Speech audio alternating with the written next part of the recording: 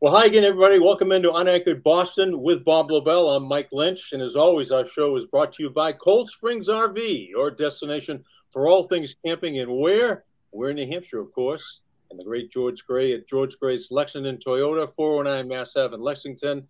George Gray's Lexington Toyota, a good friend to us and a good friend to everybody else. All right, Bob Lobel, you always handle the intros. You got a great one right here. You can never have enough mics on the show, and we get two of them today. So take it away, Lobel. Too many mics and plenty of Harvards, I can tell you that. One too many Harvard. Uh, It's not me. no, it's not you and it's not me either. It's all right. Here's the deal, Mr. Milbury. It's great to have you here, but I'm going to go right back. I had to find out last night what day Christmas Eve fell on back in 1979, December 23rd, and it was on a Sunday night. And what was convenient about that is that, of course, you didn't know it, but went a long way to launching my career. It was one of the first nights that I was on television on Channel 4 during the sports. And it was Christmas Eve, the 23rd of December, a Sunday night. And the Sunday night sports featured a game the Bruins played against the Rangers in Madison Square Garden. And, of course, you know the situation, you know the story, some of the great video of all time.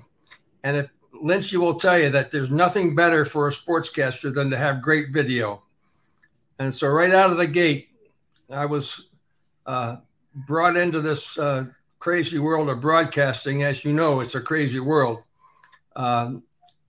With some of the best video was possible, and you were a big part of that. Stan Jonathan was number one over the boards. Well, he was the one who was cut. No. O'Reilly was number one. Yes. O'Reilly went into the stands because Jonathan got cut by a paper something from a fan, or right? Well, one of the fans reached over and grabbed Jonathan's stick. The two teams were milling about. It was after the game was over.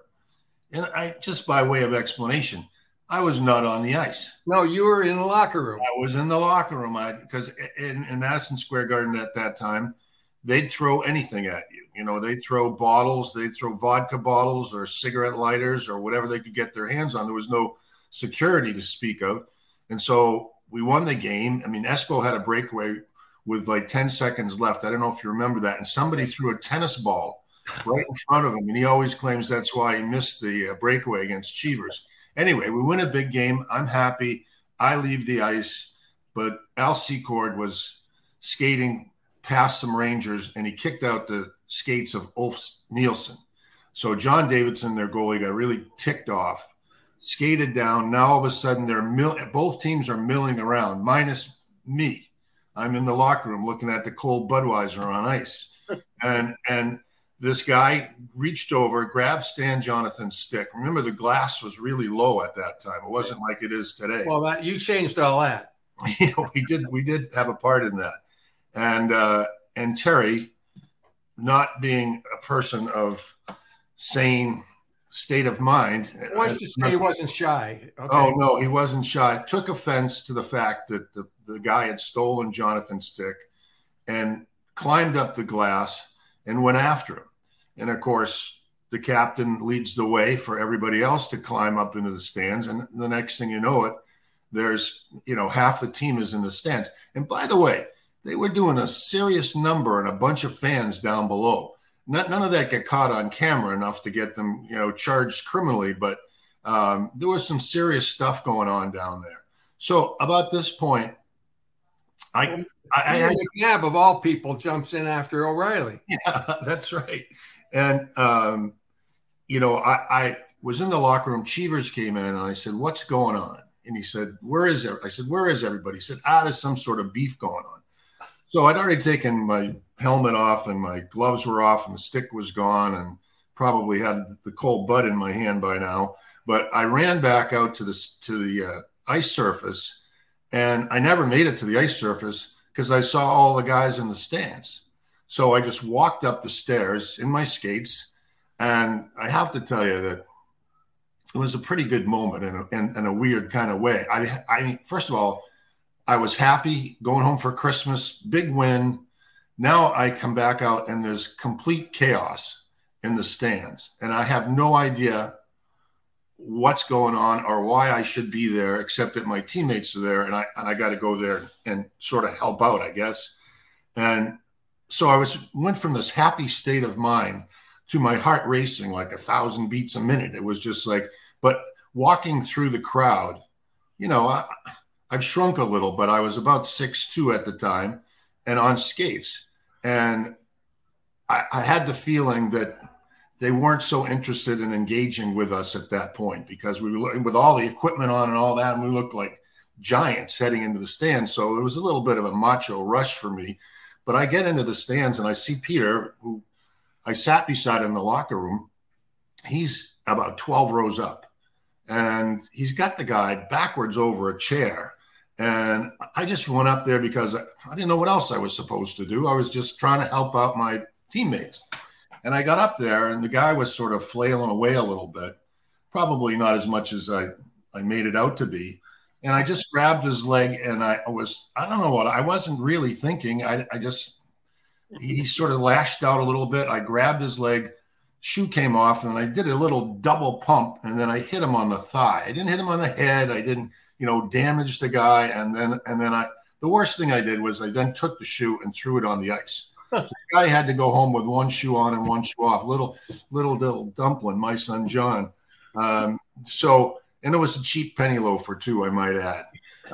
So I did really very little damage to him, but because we were 12 rows up, the camera had panned into where Peter and I were. Easily could see that there was a melee below, but it panned right in on Peter and I. So for the next 3 days, I was a villain extraordinaire. Man goes crazy in the stands, hitting somebody with a shoe. I mean, it was the top of the news throughout the whole weekend. Yeah, you weren't a villain in my mind, believe me. You made a career. So yeah, it was wild. I think about it and I chuckle a little bit, but the aftermath of that was pretty serious. They sued us for $7 million.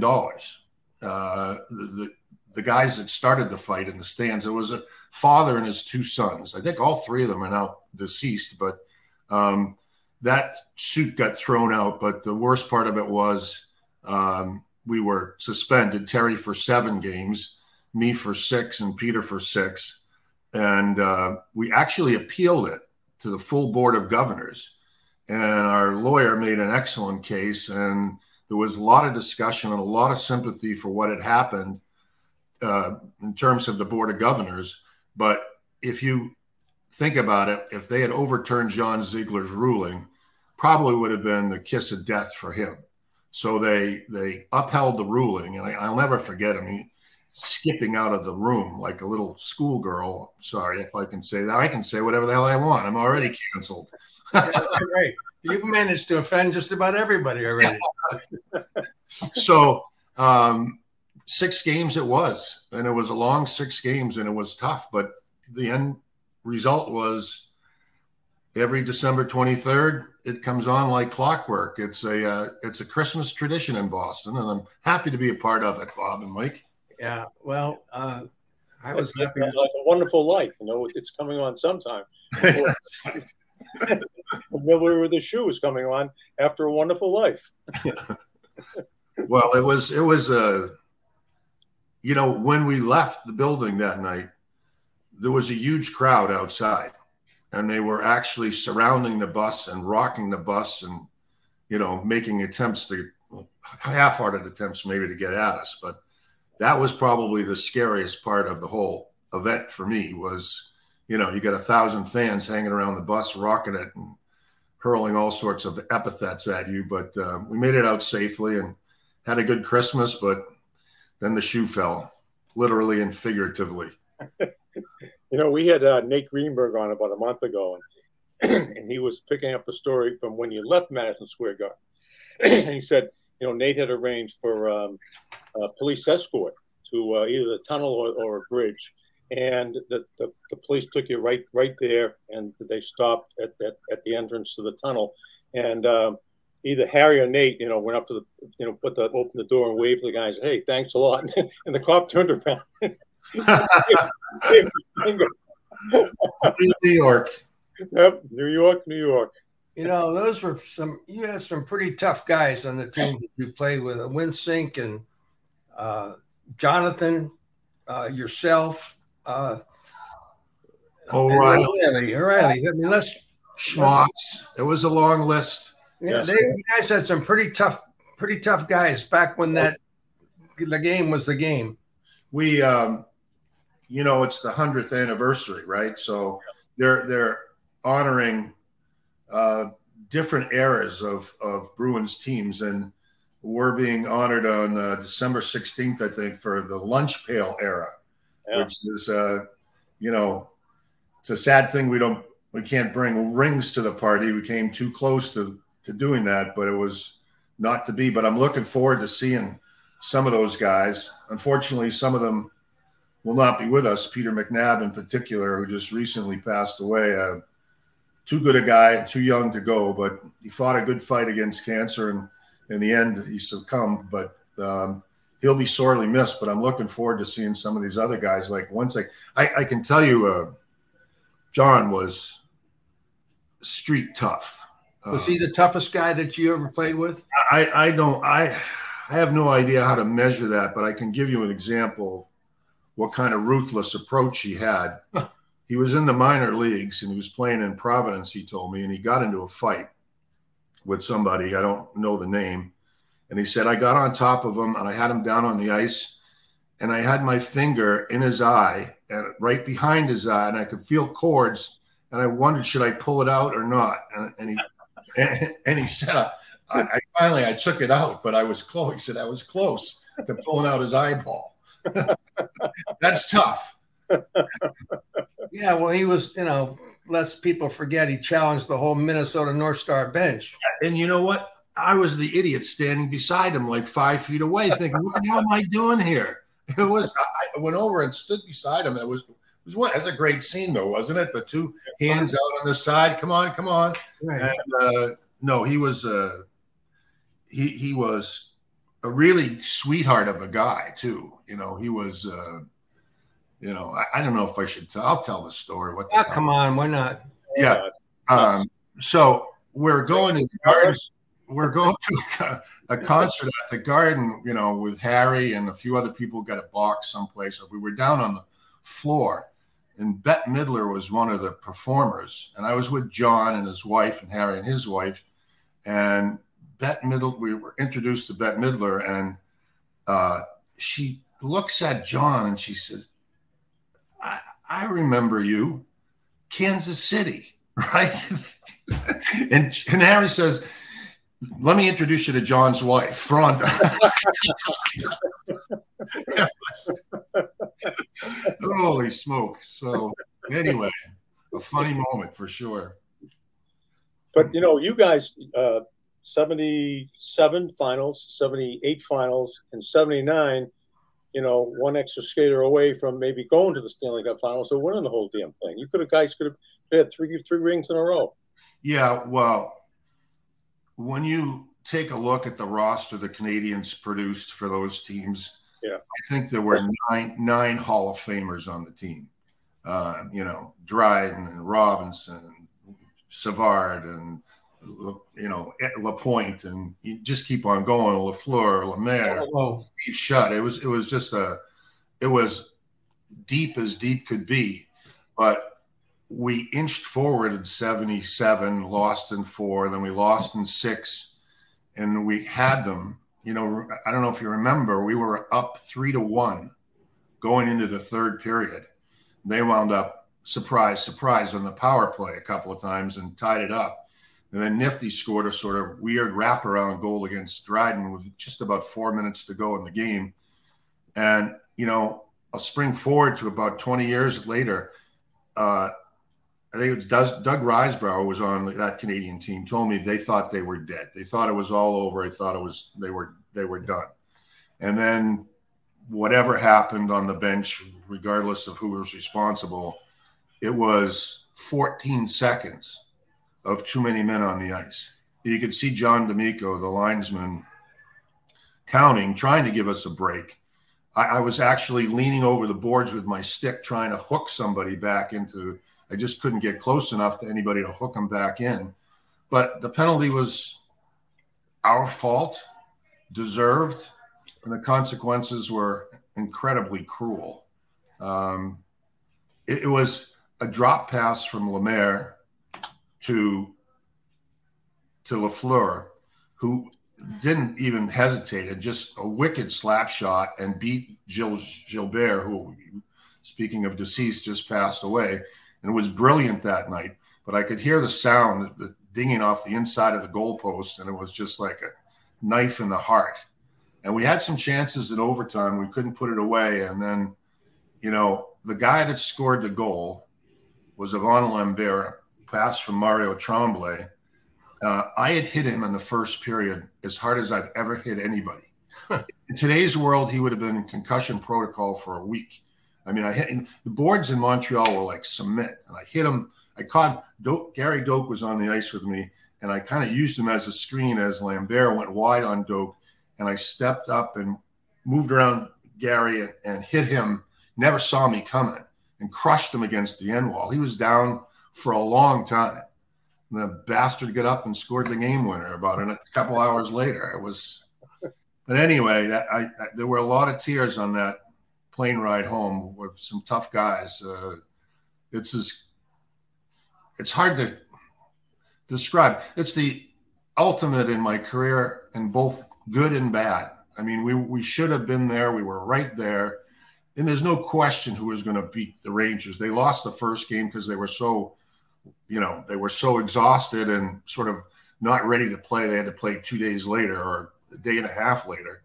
And I think anybody that saw the teams knew that we were ready to win a championship, and we blew it. You know, Harry has a great line. There are three certainties in life: death, taxes, and the first penalty at the Forum will always be in favor of the Canadians. Well, it was a weird time for our team because Harry and Grapes were at each other's throat. I mean, they were really, you could see that it was frayed. The relationship was frayed. It was too bad because they had been really close. I think they've patched it up a little bit since then. But, I remember walking through the airport, going to the bus in Montreal, and Harry came up to me to discuss penalty killing and some aspect of it. I don't even remember because I got on the bus. And Grapes said, "What are you doing talking to him?" He's the general manager, for Christ's sake. He was talking about penalty killing, but it was Grapes' last game as coach, and it was never more fun than playing for Don Cherry. It was simple rules. He was the only. Now they got 16 different assistant coaches, right? But with Grapes, it was just him behind the bench, and he handled every practice, handled every game, and there was never more fun than it was to be playing for Don Cherry. Although I can tell you, I played one game in 75, I guess, but not much. I didn't get much ice time. They sent me back down, and I must admit, I thought I was going to make it in my first year out of Colgate. And they kept Doug Hallward because he was a number one pick, not based on performance, but based on potential. And I went to the minor leagues for a while and pouted, and was not a mature reaction on my part. But I thought I'd been slighted, and I still think I had been slighted. But anyway, I got called up. We were in New Haven on I think it was a Wednesday night, and finished the game, and my coach, Dick Matusi from Rochester, called me over and said, you're being called up to play in Buffalo tomorrow. Now, if you check a map, the distance between New Haven and Buffalo is a long way. So we left at 11:30, whatever time it was. We roll in the wee hours of the morning. I caught a couple hours of sleep, and then made my way to Buffalo. And so Buffalo had a very good team at that point. They had the French Connection line, and they had some good players. And I thought I was doing okay. And Grapes came down to the end of the bench near the end of the first period, and he said, "Mike, what the fuck happened to you?" I looked at him and I said, "What do you mean, Don?" He said, "You college commie pinko faggot. Hit somebody."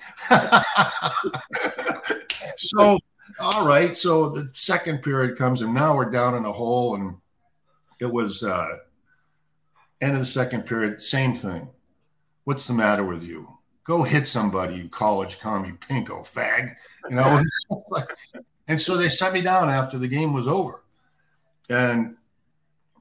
But they still needed somebody. I think they clinched the division, and they called me back really literally the next afternoon, and I drove up to Toronto, and I was by myself. All the other guys had gone out to the track, which they were wanted, with Cheevers leading the pack, of course.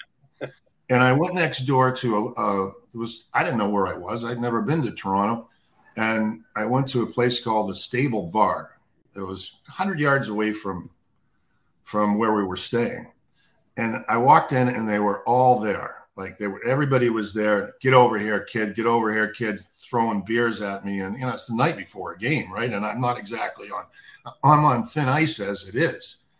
So somehow, it wasn't that late. It was like 10 o'clock, 10:30. Cash got excited and broke a chair or hit somebody or did something stupid. And I had gone to the bathroom. And the next thing I know, I come back, and there's only like 2 or 3 of us left. I think it was Gilles Gilbert and Dick Redmond. And who comes in the bar is Don Cherry, because the manager knew that we were staying next door, and he called and asked for Don. Said the guys would be in a pain in the ass. You got to come back and get him. So he walks in, and he said, starts shaking his head, looking at me. And I just remember what he just told me in Buffalo the night before. And he said, he walks me back to the hotel. The whole time, "Fucking rookie, hanging on by a thread. You're the only reason. I'm the only reason that you're here, and you embarrassing me. This is ridiculous." And so, anyway, we have a big team meeting the next day. He walks around, he's yelling at everybody, and then he comes to me. He's hovers over me. He's a big guy. And, "How many beers did you have?" And I said, I didn't know what to say. And I said, "I think I had maybe 2. He just started laughing. But we play the game, and I get into a fight with Pat Boutet, who started a little smaller guy, but a tough little customer. But I cut him open for half dozen or so. And I get back to the bench after serving my time, and he's standing there at the opening of the bench, the gate, with his hands on his hips. And he looks at me and he says, "What did you do that for?" And I'm like, "What the hell? What did you do that for?" He said, "You just made me come in my nice new brown suit."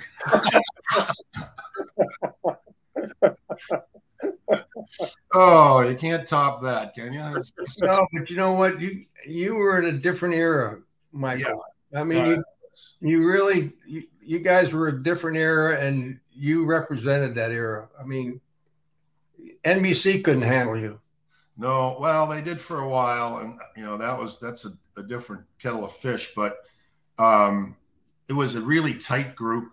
We really had a lot of fun. We went everywhere together, and later that same year, we were playing Los Angeles. And I was up and down like a yo-yo, but they called me up, and it was game 4 when Dallas Smith got hurt in game 3. I was just riding the plane and getting the free meals and stuff, but we got dinged up, and it was clear that they were going to have to play me. And Grapes told me I was going to play the next night.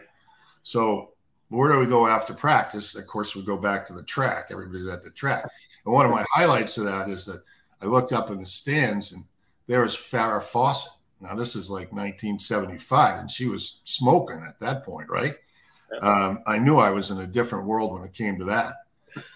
And so the next night we play, and they get a 2-man advantage, 5-on-3, and he calls me to go out there.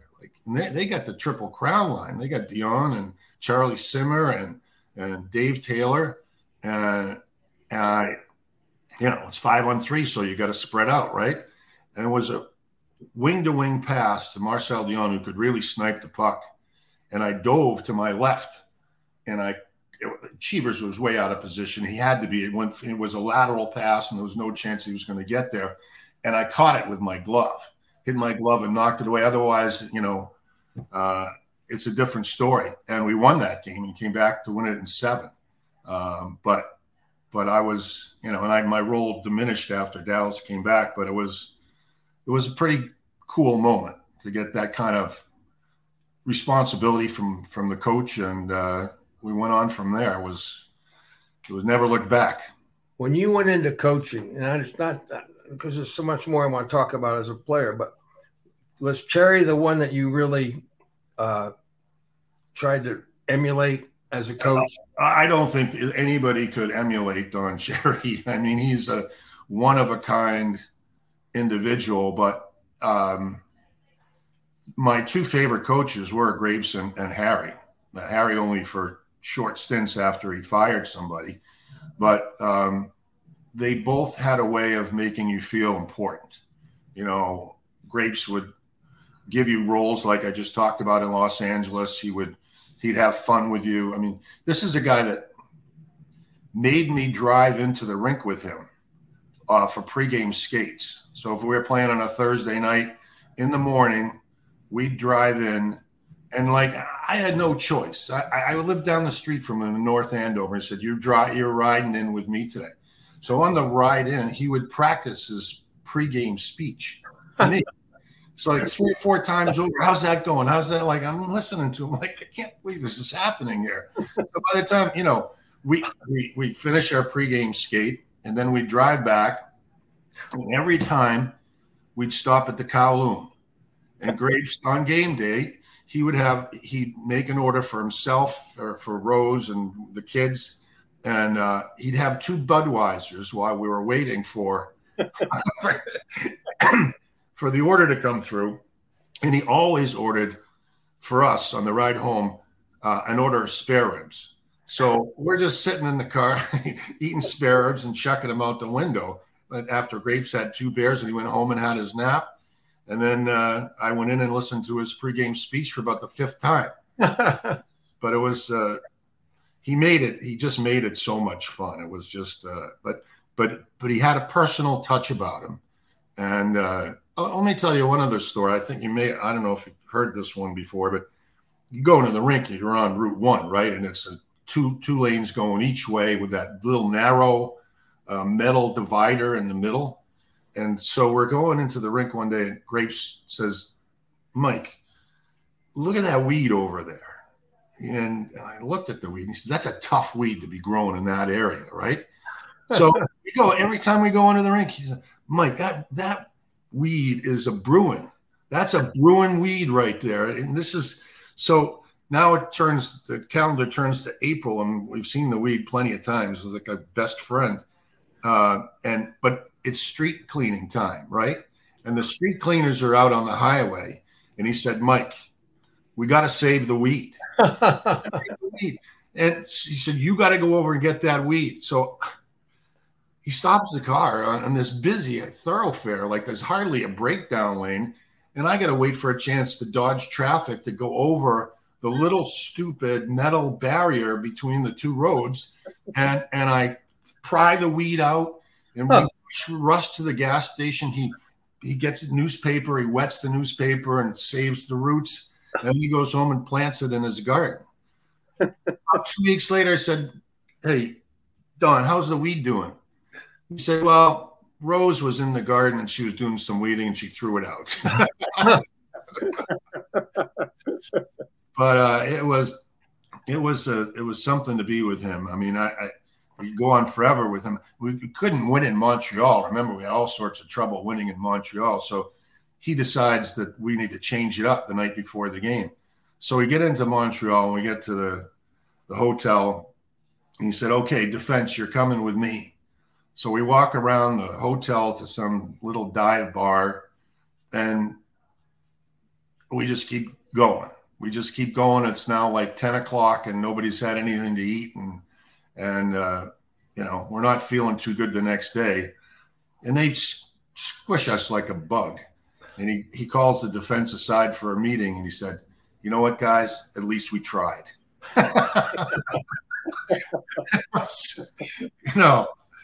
And I'll give you one last Don story. Well, we were in Atlanta, won a game. They were pretty hapless at the time. And we went out for a few beers and some to eat at a place nearby the hotel.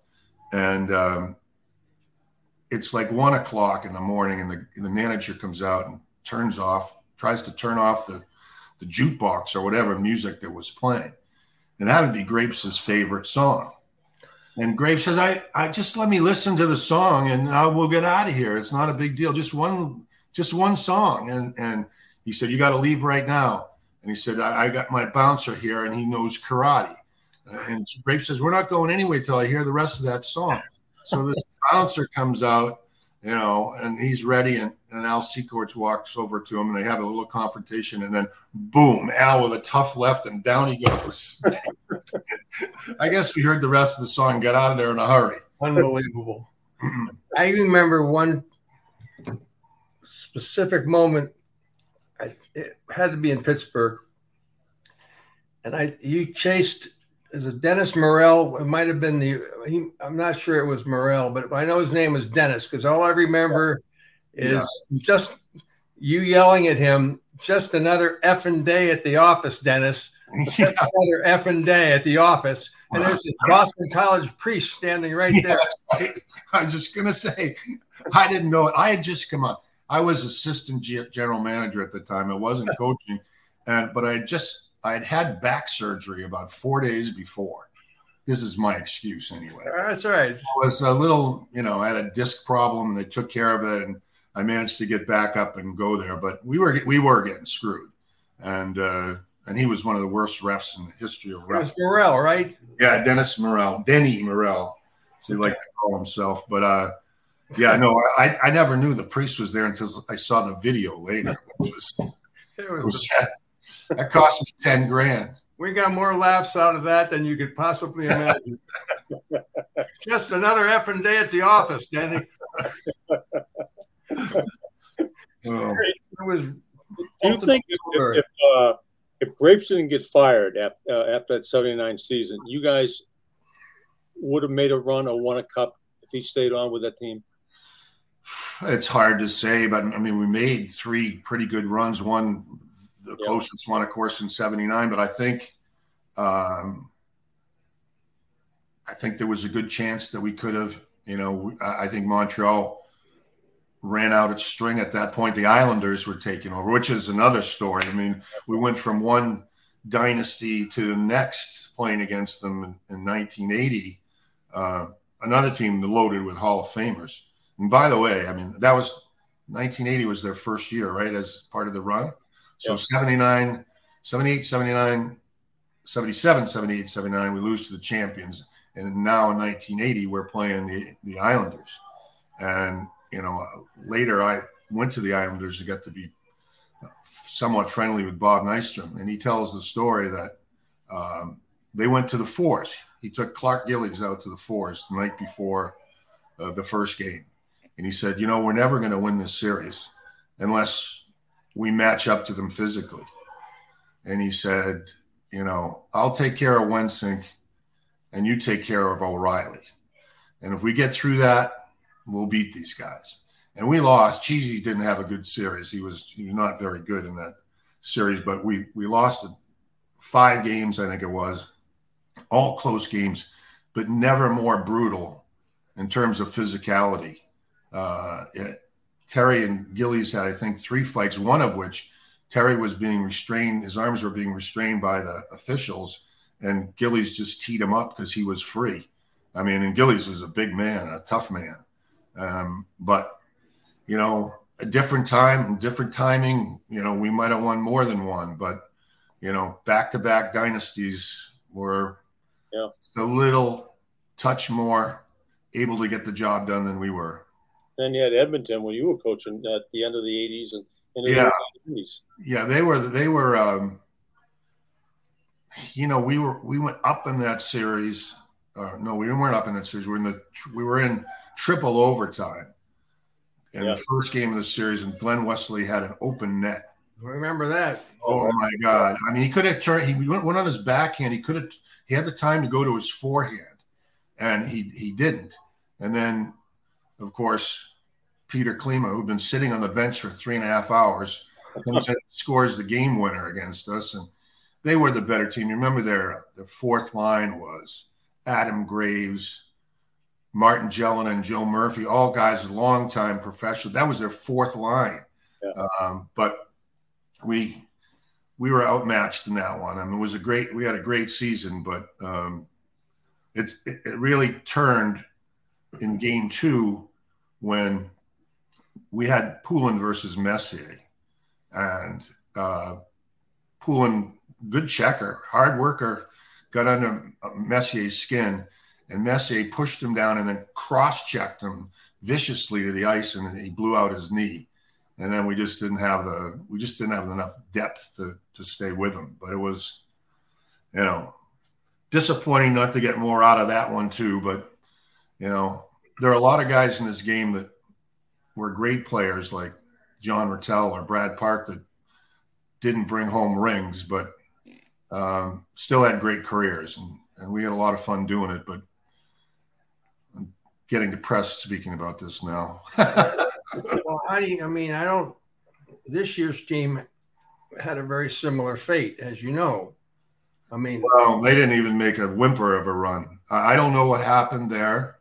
I was going to ask, okay, what was your analysis? I don't think the coach was on his A game. I think everything was, I call him Mr. Rogers. Everything was, wonderful day in the neighborhood kind of thing. And I think when things got rough, he didn't know how to put the hammer down.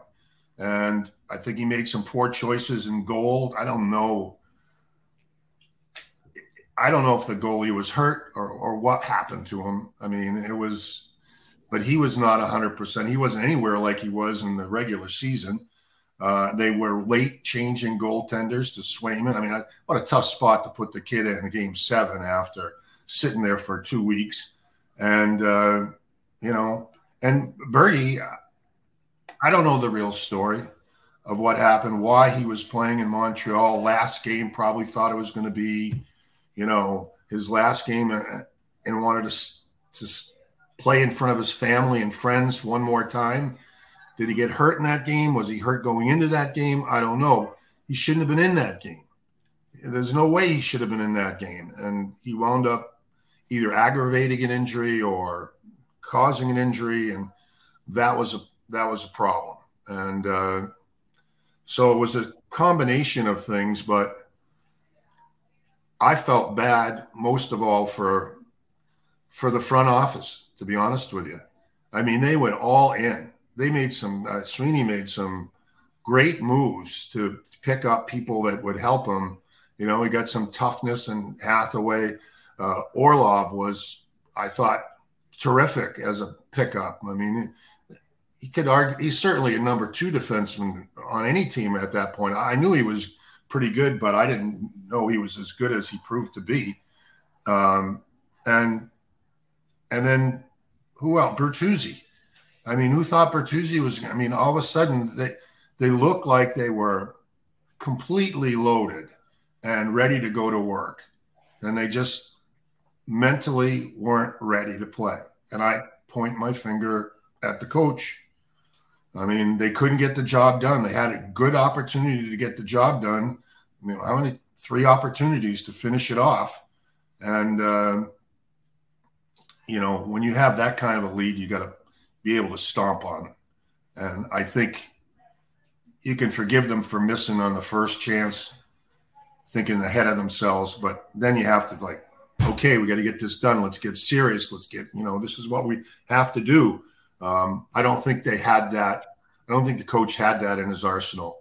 And it might have backfired anyway, because if you've been one way all year long and all of a sudden you put on your black hat instead of your white hat, you might turn people off. I don't know what went on in the room, but clearly there was a failure to meet the challenge. And the result was not only did they lose Bertuzzi and Orlov and Hathaway, and then they lose their top two centers and Krejci and Bergeron.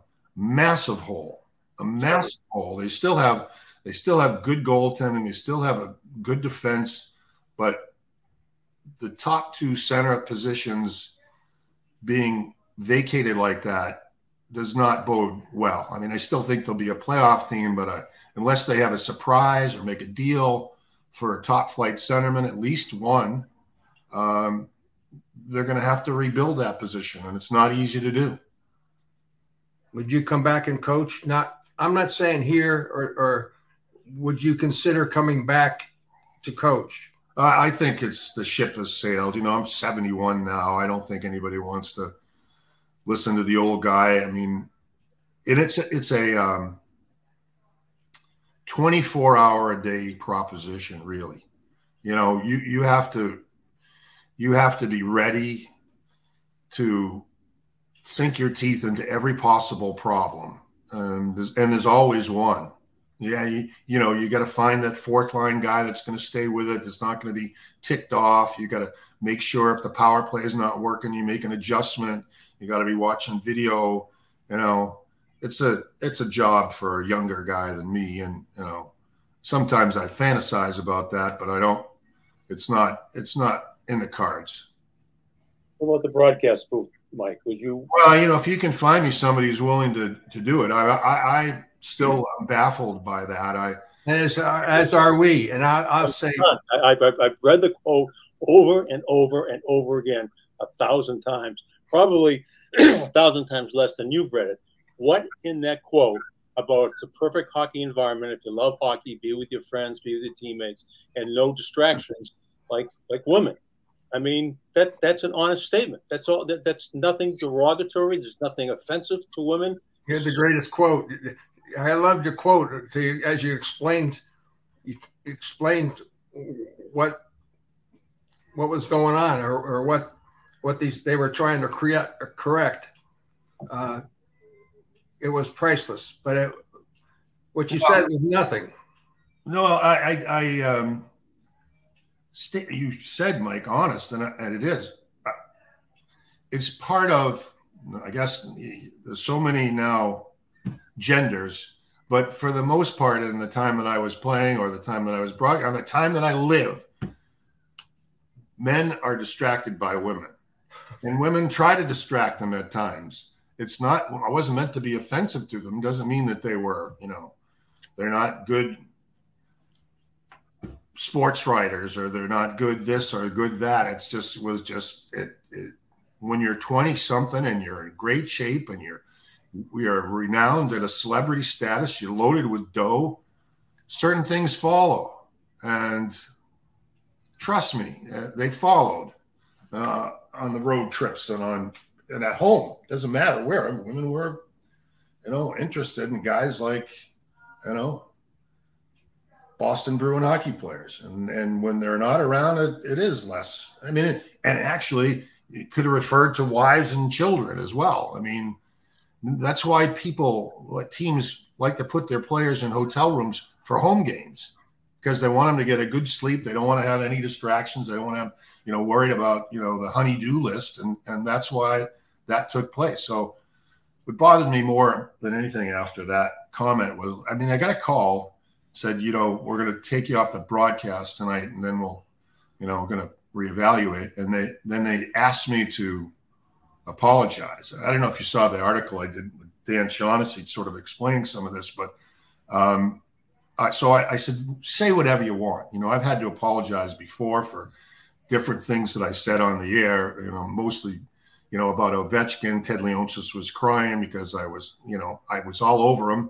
And I was rightly all over him because he was playing like one-way guy until he finally figured it out when Barry Trotz came around.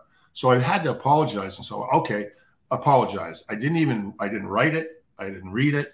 I didn't say anything. And so the apology came out from NBC.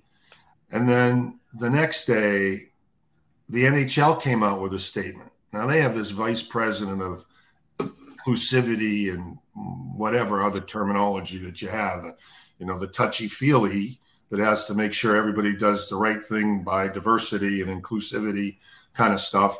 And she made a statement, the league made a statement condemning it as non-inclusive and whatever the hell else they said.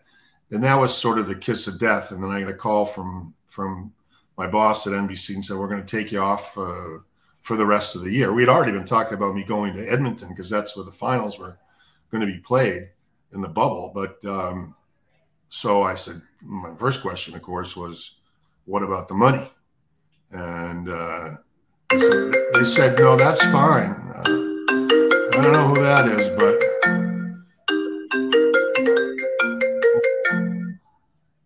it's all right. Let's not answer it. Yeah, well, it's my wife's computer. That's why. Anyway, So then he called me back and said, we're going to do an internal examination of, your behavior. They did this bullshit witch hunt. And then they said, well, we're going to take you off the air. And I said again, because I had a year left on my contract, and they said, no, we'll pay you that year.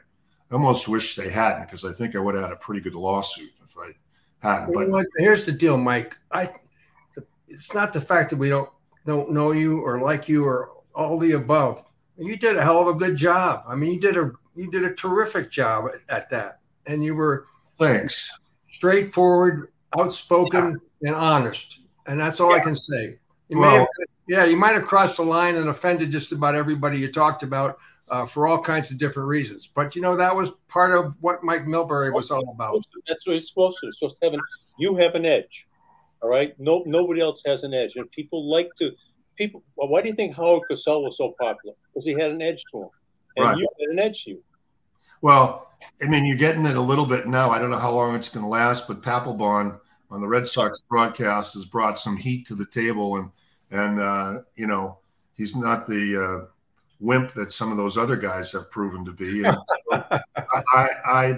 I just, my role as I felt it as a broadcaster was to bring my experience with me to the game and to comment honestly on things that I saw that were developing, and that was a take no prisoners approach. I didn't intend to offend people, but I intended to explain from my perspective the action on the ice and who was responsible for certain things at certain times, which everybody who watches the game does the same thing in some ways. When you get behind a microphone, a lot of people, well, you've seen the ESPN and TNT broadcasts. I mean, you think Wayne Gretzky's going to tell it like it is? He's not. He doesn't want to offend anybody. And most of them are that. I guess they've got a few guys there that are occasionally come to the table with something that's interesting. Most of the time it's PK Subban and his wild outfits and, not really focused on the game. They're focused more on personality and making it fluff and stuff. So anyway, I did try to reach out to TNT and ESPN, and basically the door was slammed shut. I have no idea who or what is responsible for that, or I can't believe the things that I said. Some of the things that other people have said in the meantime have been 10 times worse than that. But it was a game changer, and I thought I had a few more years left in the tank to do some more broadcasting. It's not like digging a ditch. You have to come to work ready, but I thought I could get another 4 or 5 years out of the broadcasting thing before, they kicked me to the curb, but a little earlier than I anticipated and a little more surprisingly than I thought. But it's our loss. Your disappointment, our loss. Well, thanks. I just, but I did, Mike, want to get back into it. I tried Nesson a couple of years ago, and they had said they had already had a full boat of broadcasters. So I let that pass. I've done a little work with EEI and WMEX here on the South Shore with a couple radio shows on a weekly basis. And that's been kind of fun when the season gets started. I hope to be able to do that again, but the full-time gig seems to have evaded me. I think you answered my question, because I was going to say, all right, so NBC let you go, what about TNT and ESPN? So that tells me it's coming from the top. It's coming from the league office, right? That's my interpretation. And I waited. Of course, I'm not stupid. I waited until my final paycheck came, and then I finally called Bettman. And this is like 100% true, even though you'll deny it. And there was a comment about it in the Shaughnessy article I did. I said, did you really think what I said was so offensive? And Gary said, Mike, I don't even remember what the fuck you said. That was an exact quote. Like, he didn't remember what he said, but it only his office, if not him, just poured a whole bunch of cold water on my career. And he didn't remember what I'd said. New day, new age. The woke movement was in full force, and everybody was jumping on the inclusivity bandwagon and the diversity bandwagon. Timing wasn't good. But I mean, I don't think that sin is worthy of a permanent place in hell. A lot of that stuff was just locker room banter. It's like stuff you would have been. I mean, I've laughed at some of the things that you said, some of the quotes, the Sedin brother. I thought that was very funny. I thought that was hilarious. I thought it was funny too. I guess I can see that maybe. No, I can see that. I can see. Yeah, I can see where. But on the other hand, I thought that was hilarious. And people are going to say, "Well, what are you talking about now?" And there was this Thelma and Louise reference. Yeah, I said it. Well, the Bruins want to win this game. They have to stay on Thelma and Louise. Oh, I mean, Henrik and Daniel. And you know what? They were nuts about that. That's not funny. They were nuts about that in Canada. NBC hired a bodyguard to cover me. Tell me that's not funny. Out of control. And the same thing happened in Nashville when, they were in the finals against Pittsburgh. And PK Subban was paired up against Crosby whenever they could do it. And PK, being the prick that he is on the ice, was really giving it to Crosby.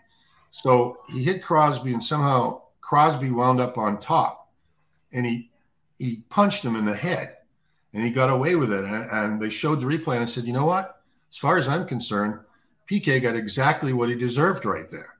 And you would have thought, I got a call the next day at the hotel, because the fans were wild. The Nashville fans were wild that I would insult PK or think that Crosby should get away with a punch to his head. Got a call and said, Mike, we know what hotel you're staying at. We know when you go to the rink, and we're going to get you. And so I hung up, and then about half an hour later, same call. We know where you staying. We know how you get to the rink. So I had to call NBC, and they again hired a bodyguard to protect me.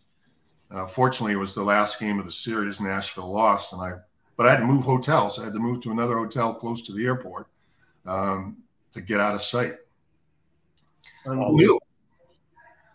They ever hire broadcast or bodyguards for you guys? I made comments about a meter maid one night. This guy is the compassion of a meter maid, and I got a call from the husbands of about 5 meter maids. And said, they were waiting for me in the parking lot at Channel 5. That's a good one. I'm looking for lovely Rita meter maid, waiting for me at 12:15 as I'm coming out of the they didn't get one for me and Lobel because they were hoping somebody would take us out and then they'd be done with us. We wouldn't have to worry about us anymore. Get that right. All right, what happened at Boston College? That was the Pitt Latchuk was the. I would just tell you that my youngest 2 sons went to BC. They're both BC graduates. One's works for Suffolk Construction now, and one doesn't work. He's going to Duke School of Business. And so actually when they were applying, I had some people talking to other people at BC, and would it be a problem because of my past? And they said, you know what? Most of the people here at BC completely understood what happened. What happened was I got a call from Chet Gladchuk. We had a flirtation a year or two earlier when Lenny Siglaski had retired, and I was in assistant GM position, and we flirted a little bit, but then things went south when Cedarchuk took over, and so he called me, and I thought, I missed coaching at that point. I was, I had that a couple of years, and I saw the team was not going in the right direction, or I didn't think it was. And I thought, well, now's a good time. I had originally planned to just be in management, wanted to be a manager. And at that time, Harry had sent me to Buffalo to meet with Jerry. And I, one-on-one with Jerry is interesting. And I said to him, we have to spend more money on this roster. And he said, we'll spend more money when we have a new building. And I said, but still, we need to spend a little higher percentage of our profits on the product. And he said, I like the percentages just the way they are. So that was sort of telltale for me. I mean, Harry was great at making money for that team and having a competitive team. But that didn't sit particularly well with me. And now he lets people spend to the cap because there is a cap. At that time, Detroit was spending money willy-nilly, and so were the Rangers. You'd be ridiculous payrolls, and none of them paid off. But anyway, I got the call from him, and we met, and I decided, okay, I can coach. This is a long term. This is, what am I now? Early 40s or something like that. And, Lenny had been there through thick and thin for 1,000 years, and great building, great campus, but I was making $325,000, I think, at the time as assistant general manager. I negotiated with Gladchuk to get to $150,000 a year, which was the highest paid coach in hockey, I think, at that time. In fact, Jack Parker, after I left, wanted to thank me for making sure the salary structure was changed. But I got there, and I was anticipating being able to recruit in my first season like 8 players with scholarships. And in the first weeks, kids and mothers and fathers came into my office and said, with letters from Steve Cedarchuk saying, this is the commitment this organization has made. I mean, I'm talking about not just 8, I'm talking about 12, 15 kids, like with parents who like one after the other, and parents in tears. Like it was, and I went to him and he said, I'll handle it. Let me handle it. Gladchuk wouldn't let me get near it. And it just kept going. I finally went to a lawyer. I said, what's the deal here? And I don't know if I got the right advice, but he said, you could have some liability here too if these scholarships aren't on it. And I said, okay, that's it. That's it for me. So I resigned. So I went from making $325,000 to making $150,000 to now being out of work. and it was based on principle. And Father Monin, who was president of the school at the time, asked me to come back in, wanted me to rethink my position, and they were going to straighten it out. And I said to him in that meeting, I said, Father, you're in violation of so many NCAA regulations that it's hard to comprehend. And he said, I'll let my people tell me when we're in violation. Like, what am I? If you're asking me to come back to coach, aren't I? I'm the one that had to read the rules. I'm the one that saw these letters. And so that was the straw that broke the camel's back. And Gene DiFilippo, I think it was, became the new AD. And I went over to Nate Greenberg, and we went out to dinner with Gene, and he said it cost them millions of dollars, and 5 years to clean up the mess. And in the meantime, Jerry York came in and took over, took the hits, but he was coming back home. He was in a better position. It was a clean slate. And so he owes me for getting him into the Hall of Fame, doesn't he? Yeah, he does. Absolutely. Brought him here from Bowling Green. Yeah. Yeah, that's right. I mean, he was a good coach at Bowling Green, put into a great spot here and had a great career. But I mean, I thought that was going to be me, and it wasn't. But listen. Well, you know what? I don't think you were the only one that had issues with Chet Glatchuk. Yeah, I can't speak to everybody else's issues, just mine. But, you know, I wound up going to work for ESPN, and because I was familiar with the labor situation, I negotiated a contract. No matter what, I would get paid, whether there was a lockout or a strike, and people at ESPN didn't really take it seriously. And so what happens that fall is there's a work stoppage, and it went on until January, and I kept getting paid. We wound up doing one pretty good show actually on Russian hockey for ESPN, but pretty much just collected a paycheck until the beginning of the year. And then Don Maloney from New York got a hold of me, and I wound up signing with the Islanders as a head coach. That was a rocky time at best, but Don was fired in December of that year, and Darcy Regier was his assistant, and they sort of put Darcy and I said, we didn't get along very well. And I said, I'm not going to be happy if I don't get this GM job.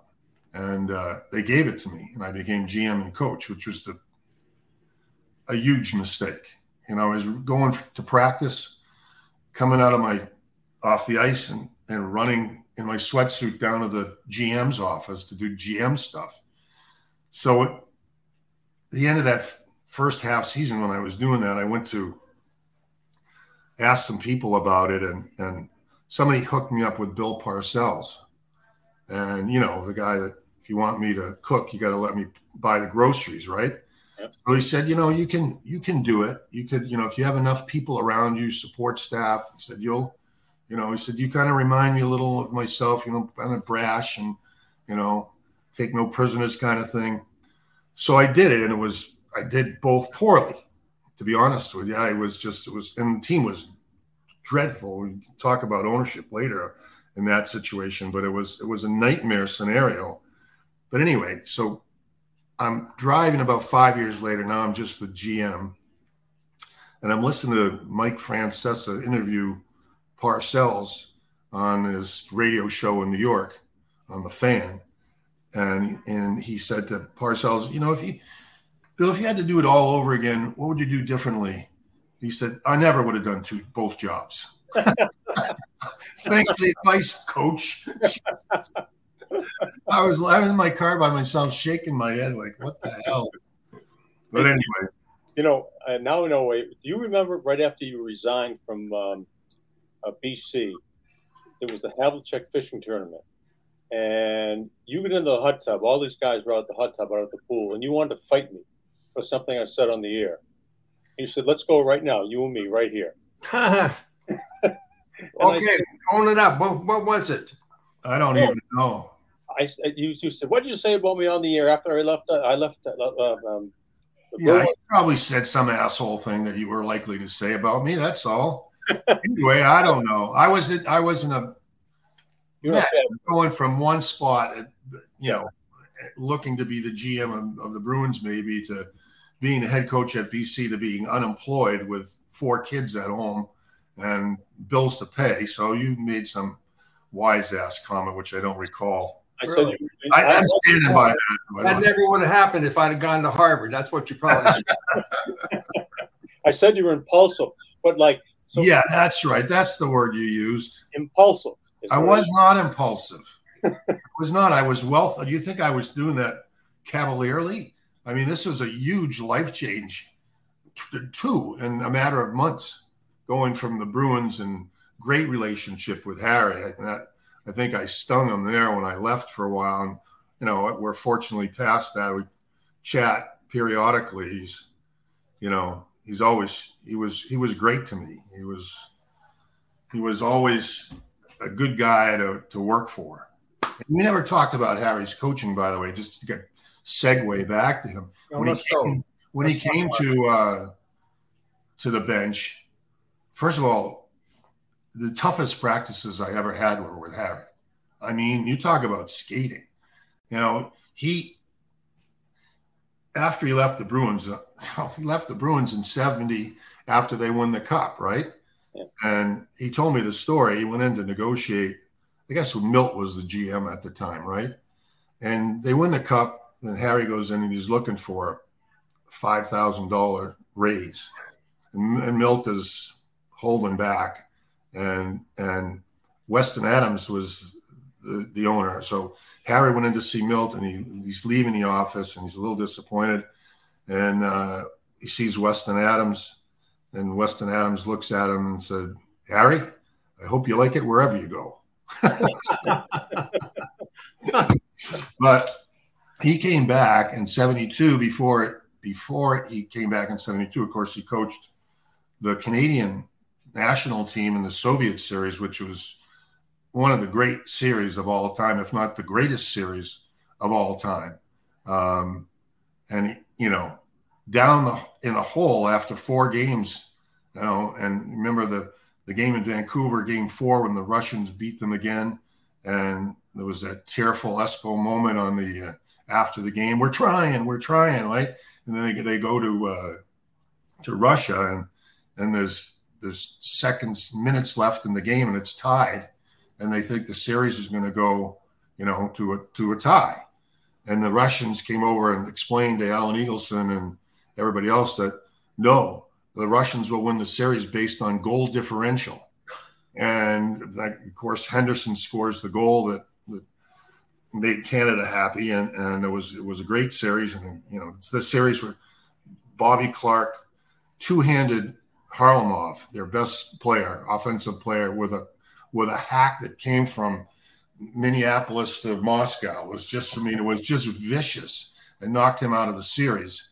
But Harry coached that team, but getting ready for that, he said he knew how good they were. Most of the Canadians were not in shape. They didn't train hard. And he read books by Tarasov and, you know, how they trained. And he watched some great video of Tarasov, who was a fabulous guy and a great coach, bubbly, effervescent kind of a guy. And their training methods were way ahead of Canadian and American standards. And so he knew it was going to be a difficult run. And then fortunately for him, he was able to regain his footing in Boston as the general manager. And when he coached, he not only was he tough and made sure everybody was in shape. He told me that 3 things that you're responsible for are conditioning, discipline, and motivation. Now, conditioning's pain in the ass, but it's easy enough to do, right? You're playing the right practice. Discipline, it's also a pain in the ass, but you got to have it. But the art form is motivation. You know, finding ways to get people ready to play every game in a course of an 82-game season. And that's why, I mean, he said to me once, you know, Mike, the season and the games it's not like bridge. You can't pass. And there was a great quote, I thought, from him. It's not like playing bridge. You can't pass on any given game. You got to show up and play the game. And he made sure that on a nightly basis, there was a reason to play the game. When I was coaching for Harry, my first season, we were in first place. We won a game in Hartford, and we had a game the next night against Calgary. Calgary was a really good team. And this was after Calgary, we had 4 days off for the All-Star break. So we win the game in Hartford. I get a couple hours of sleep, and I go in to watch tape, and I gave everybody the day off, the morning off, no morning skate, just come to the rink and be ready to play. And I'm watching tape prior to this Calgary game, and I get a call from Dale Hamilton, Harry's secretary. It said, "Harry would like to see you." I didn't even know if he knew that I was in the building, but I mean, I was the only guy on the staff that was in the building. So I trot up into his office, and, you know, we sit down, and he closes the door shut. And I'm feeling pretty good about myself. I have first place overall, just about at the All-Star break. And he said to me, "So you think it's fucking over, don't you? You think this is all over? You're already on holiday. And if you're already on fucking holiday, how do you think those guys are feeling about themselves? They've already gone to the Caribbean or Florida or wherever the hell else they're going." He said, "Get your ass down in the locker room and get those guys ready to play the goddamn game tonight." You know, I had a sweat coming down all over the place after leaving that meeting. And at 5 o'clock that night, everybody's in for the 7 o'clock game. Closed the door, locked it, went up to everybody, screamed at him, "You fucking guys think it's all over. You're on vacation already." His words. Good one. We had a hell of a game. We wound up in a tie with Calgary, and it was a good team at the time. And but I swear to God that there's no chance we would have played as well as we played that night had he not just given me the nudge, and had I not passed on the nudge to the players. But it's all about, you know, a responsibility to your teammates, a responsibility to the fans to play hard every night. And I think if you said one thing about Harry's teams for the decades of his tenure, was they played hard almost every damn night. And he wouldn't tolerate it. He wouldn't tolerate that. He passed that down to everybody that played for him. And it's a shame, you know. When I think about my career as a coach or player with the Bruins, I think it was, you know, 77, 4 games short, 76, 78, 2 games short, 79, I guess you'd call it 5 games short. When Terry was coaching, I was there too, and I was in the minor leagues. They came up short by like 4 games. By the end of it, I measured 5 near misses that we had, and a total of an average of 3 games per year. I'd have 5 rings. I mean, but that was Harry's doing to get everybody to play hard. I mean, he took a lot of heat. I don't think he ever got the respect that he deserved. You know, everybody wanted him to make the big splash at the deadline, and no better example than how that can backfire than what you're looking at today's Boston Bruins. You know, just running out and throwing money at somebody you think is an older veteran that somebody's trying to unload for some whatever value they can get. And he was reluctant to do that. He did it a couple times, but, you know, I mean, you know, you're so damn interesting to listen to, because everybody can relate to how you feel about Harry, because I think a lot of people. He's impulsive. He's impulsive. No, that's yeah, we have a little of the same stuff in common, right? So, you know, I don't get in as many fights as he did or have as many penalty minutes as he did, but then our really was as good behind the microphone as he was. But we don't do this for free, Mike, so just hang on a little bit, Milbury. Yeah. You just have I mean, I did have some pretty good fights, but I was not on the list of tough guys. Yeah, well, I was way down the list. Well, you're not way down. Now, come on, you might have been 4th or 5th, but I had you know, we not against. Let me do this commercial first, okay? We just a damn commercial. Jeez. Hang on just a second, right? Because if I don't, I'll be out of the. What's my fee today? Oh, big. You got a big question coming up after this, okay? So hang on for a second. We're talking about Cold Springs RV summer sell-off, and it's heating up here in August.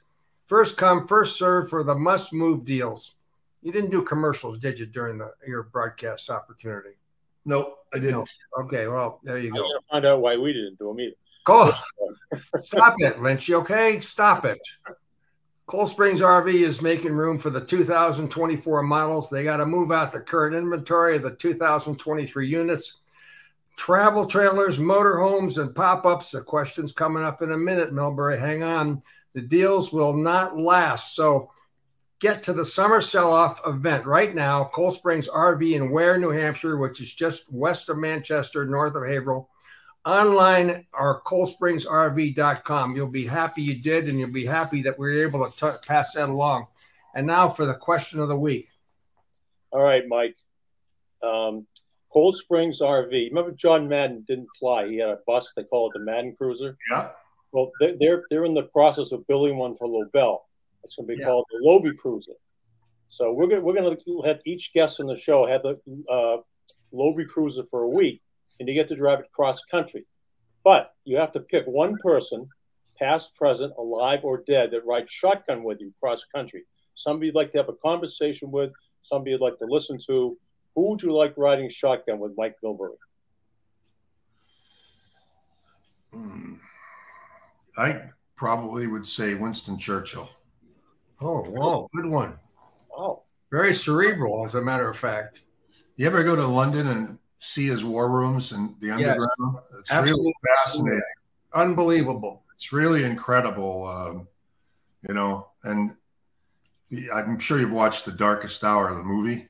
It's a great movie. I mean, it's fun to watch. And, I asked Grapes about that, watching the movie, as I thought it was great. I mean, Gary Oldman wins the Academy Award. And Grapes said, they made him look like an old wimp. I don't know how he drew that conclusion, but anyway, he'd be pretty fascinating to listen to, wouldn't he? Yeah. Good pick. We've had all kinds across the board, huh? Belichick, Brady, Parcells.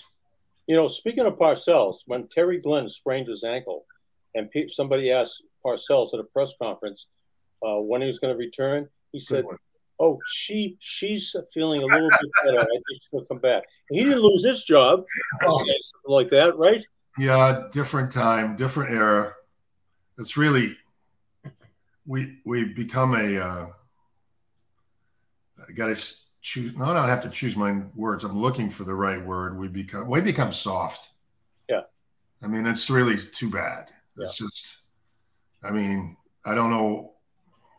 Too sensitive, too caring, too sensitive. And nobody wants to work as hard anymore. I mean, this remote stuff is weird. I know the COVID had a big impact on it, but I've tried to explain to my kids that work is fun.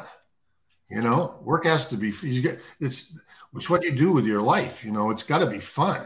I mean, I'm lucky that the things that I had to do were certainly easier and more fun than selling insurance, but you still can be good at that job and you can have fun at it and take pride in it. But we can't even get people to go to work. We don't even make them go to the office. My kids are the same way. They hate going. They said, "Oh my God, this week we have to go into the office 3 days." I said, 3 days this week, and then you don't have to go in for another 2 weeks. It's ridiculous. I mean, but it was fun to go to the office and hang out at the water cooler, be distracted by women.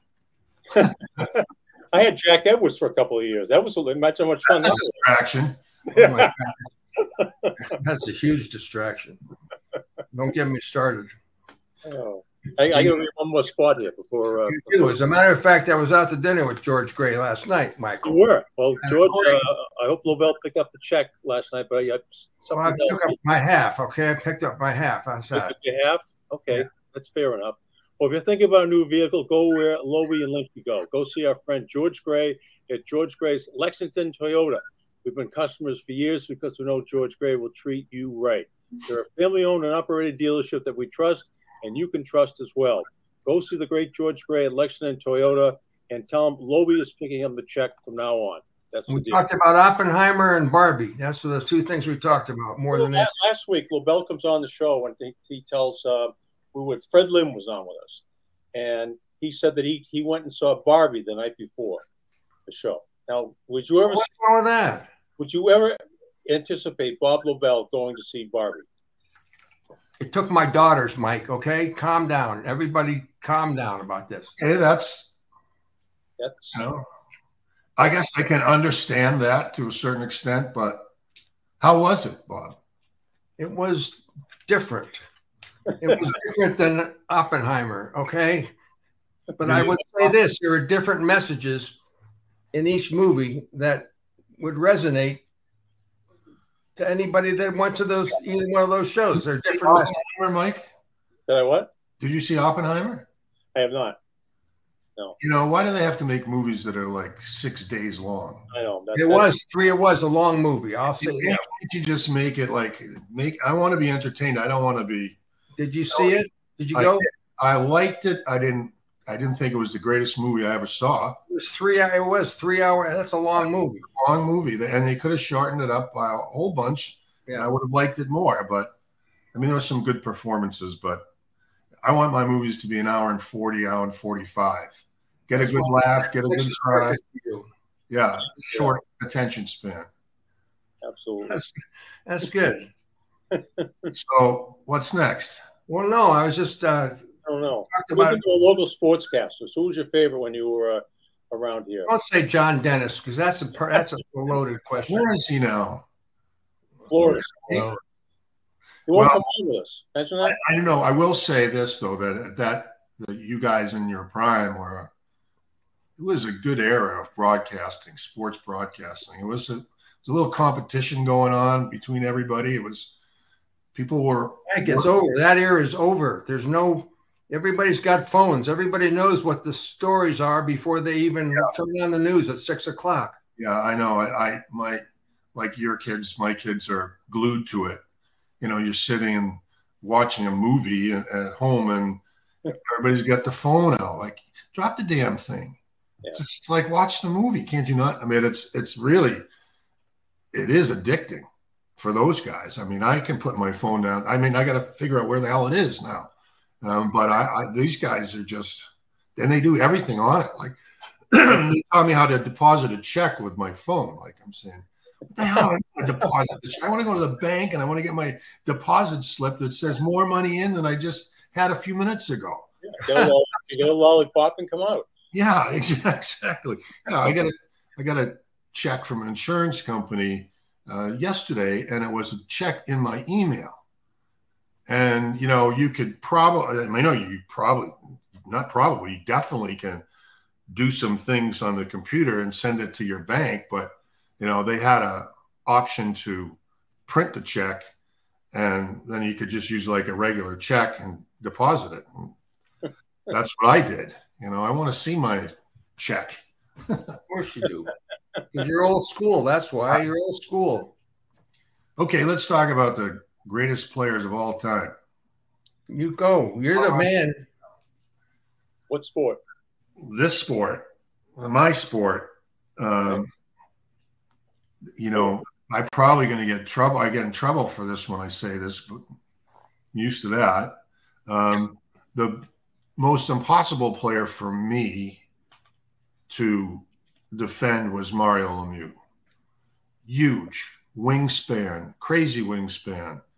And if he didn't have a back problem or cancer during the course of his career, he probably wins another cup or two. But we did everything we possibly could to defend against him, and there was no defense against him. There just wasn't, you know. We had they had a power play, and we have a guy stand right beside him. And so it was, instead of 5-on-4, it was 4 against 3, which reduces the odds in open space. And, you know, he'd do something crazy. He'd come to the front of the net with his shadow and stand beside another defenseman. So it was like 2 guys on him. And that confused the hell out of our team. But anyway, he was a magnificent player. And number 2 on the list, maybe I could separate this as a defenseman versus a forward, of course, is Orr. Because watching him, I never played a game with him. You know, when I got there in 74, he was pretty dinged up. I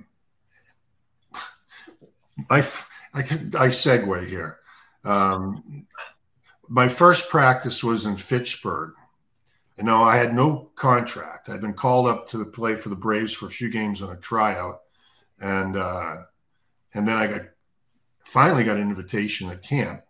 Grapes tells me he's responsible for that because the kid I went to school with lived in Rochester where he lived and said, make sure you look out for Milbury. My name wasn't on the list, according to Grapes, and he got me on the list.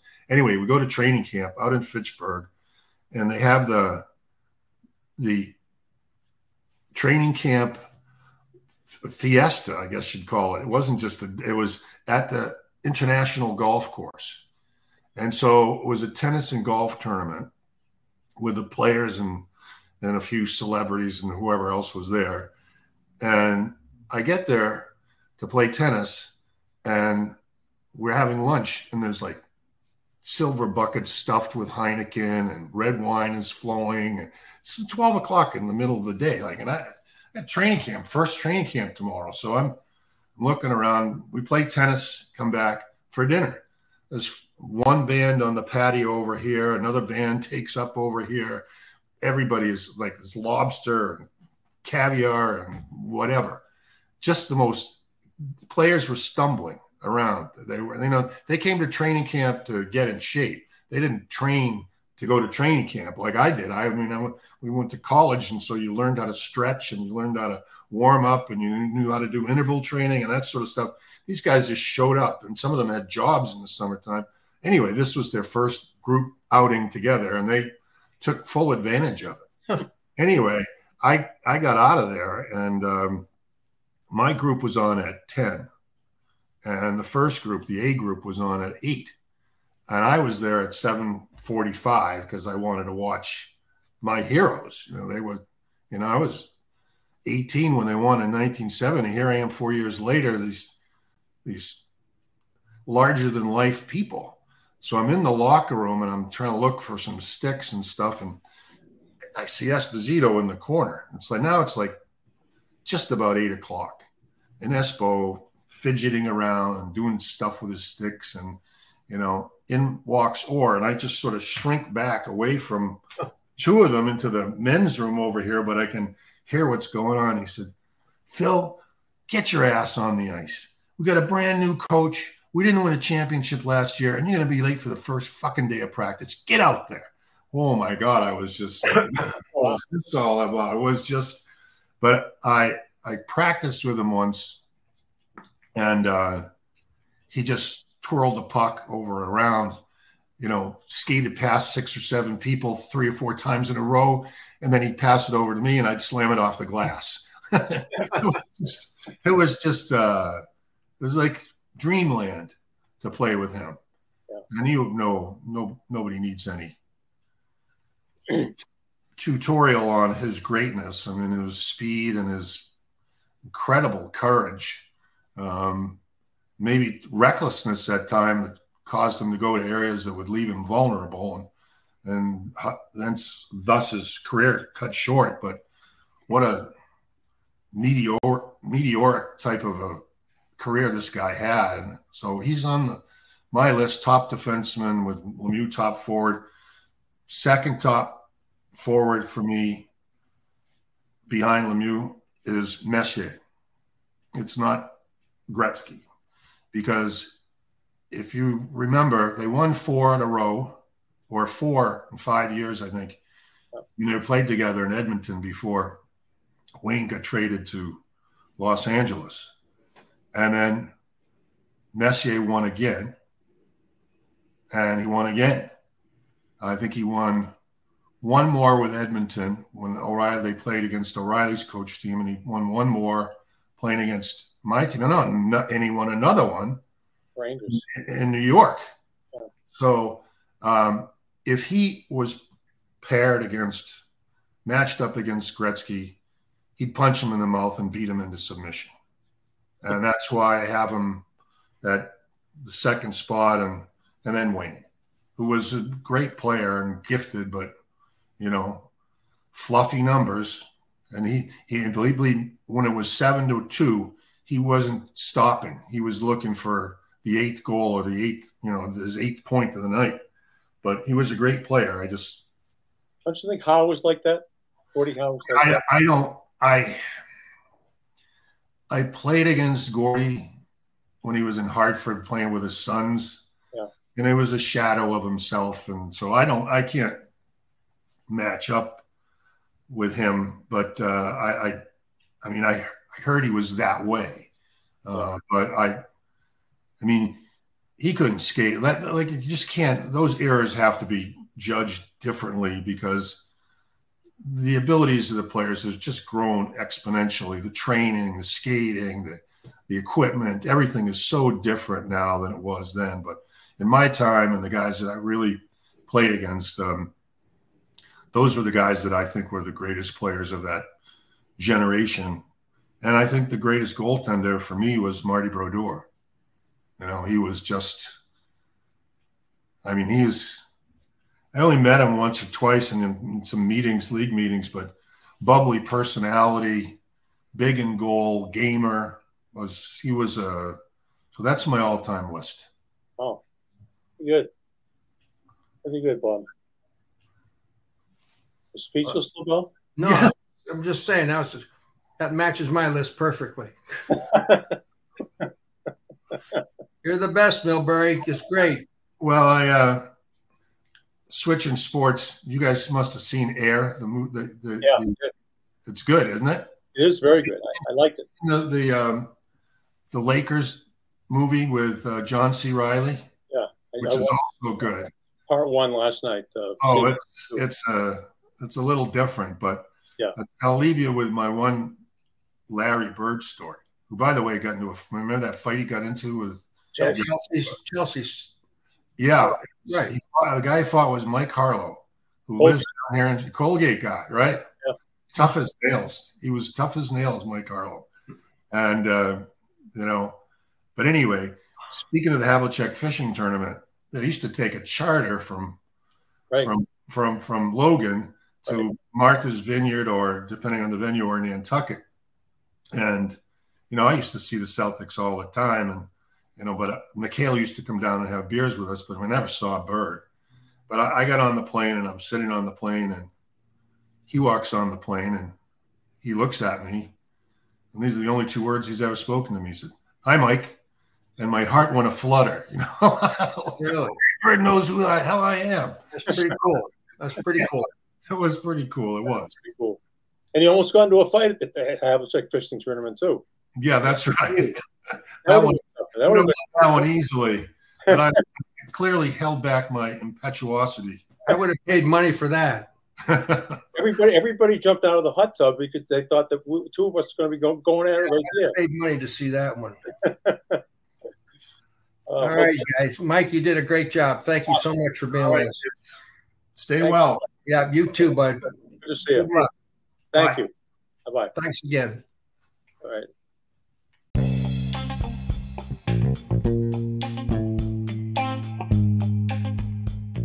UnAnchored Boston is a presentation of UnAnchored Media, a Burke Advertising LLC company. For show information, visit unanchoredboston.com.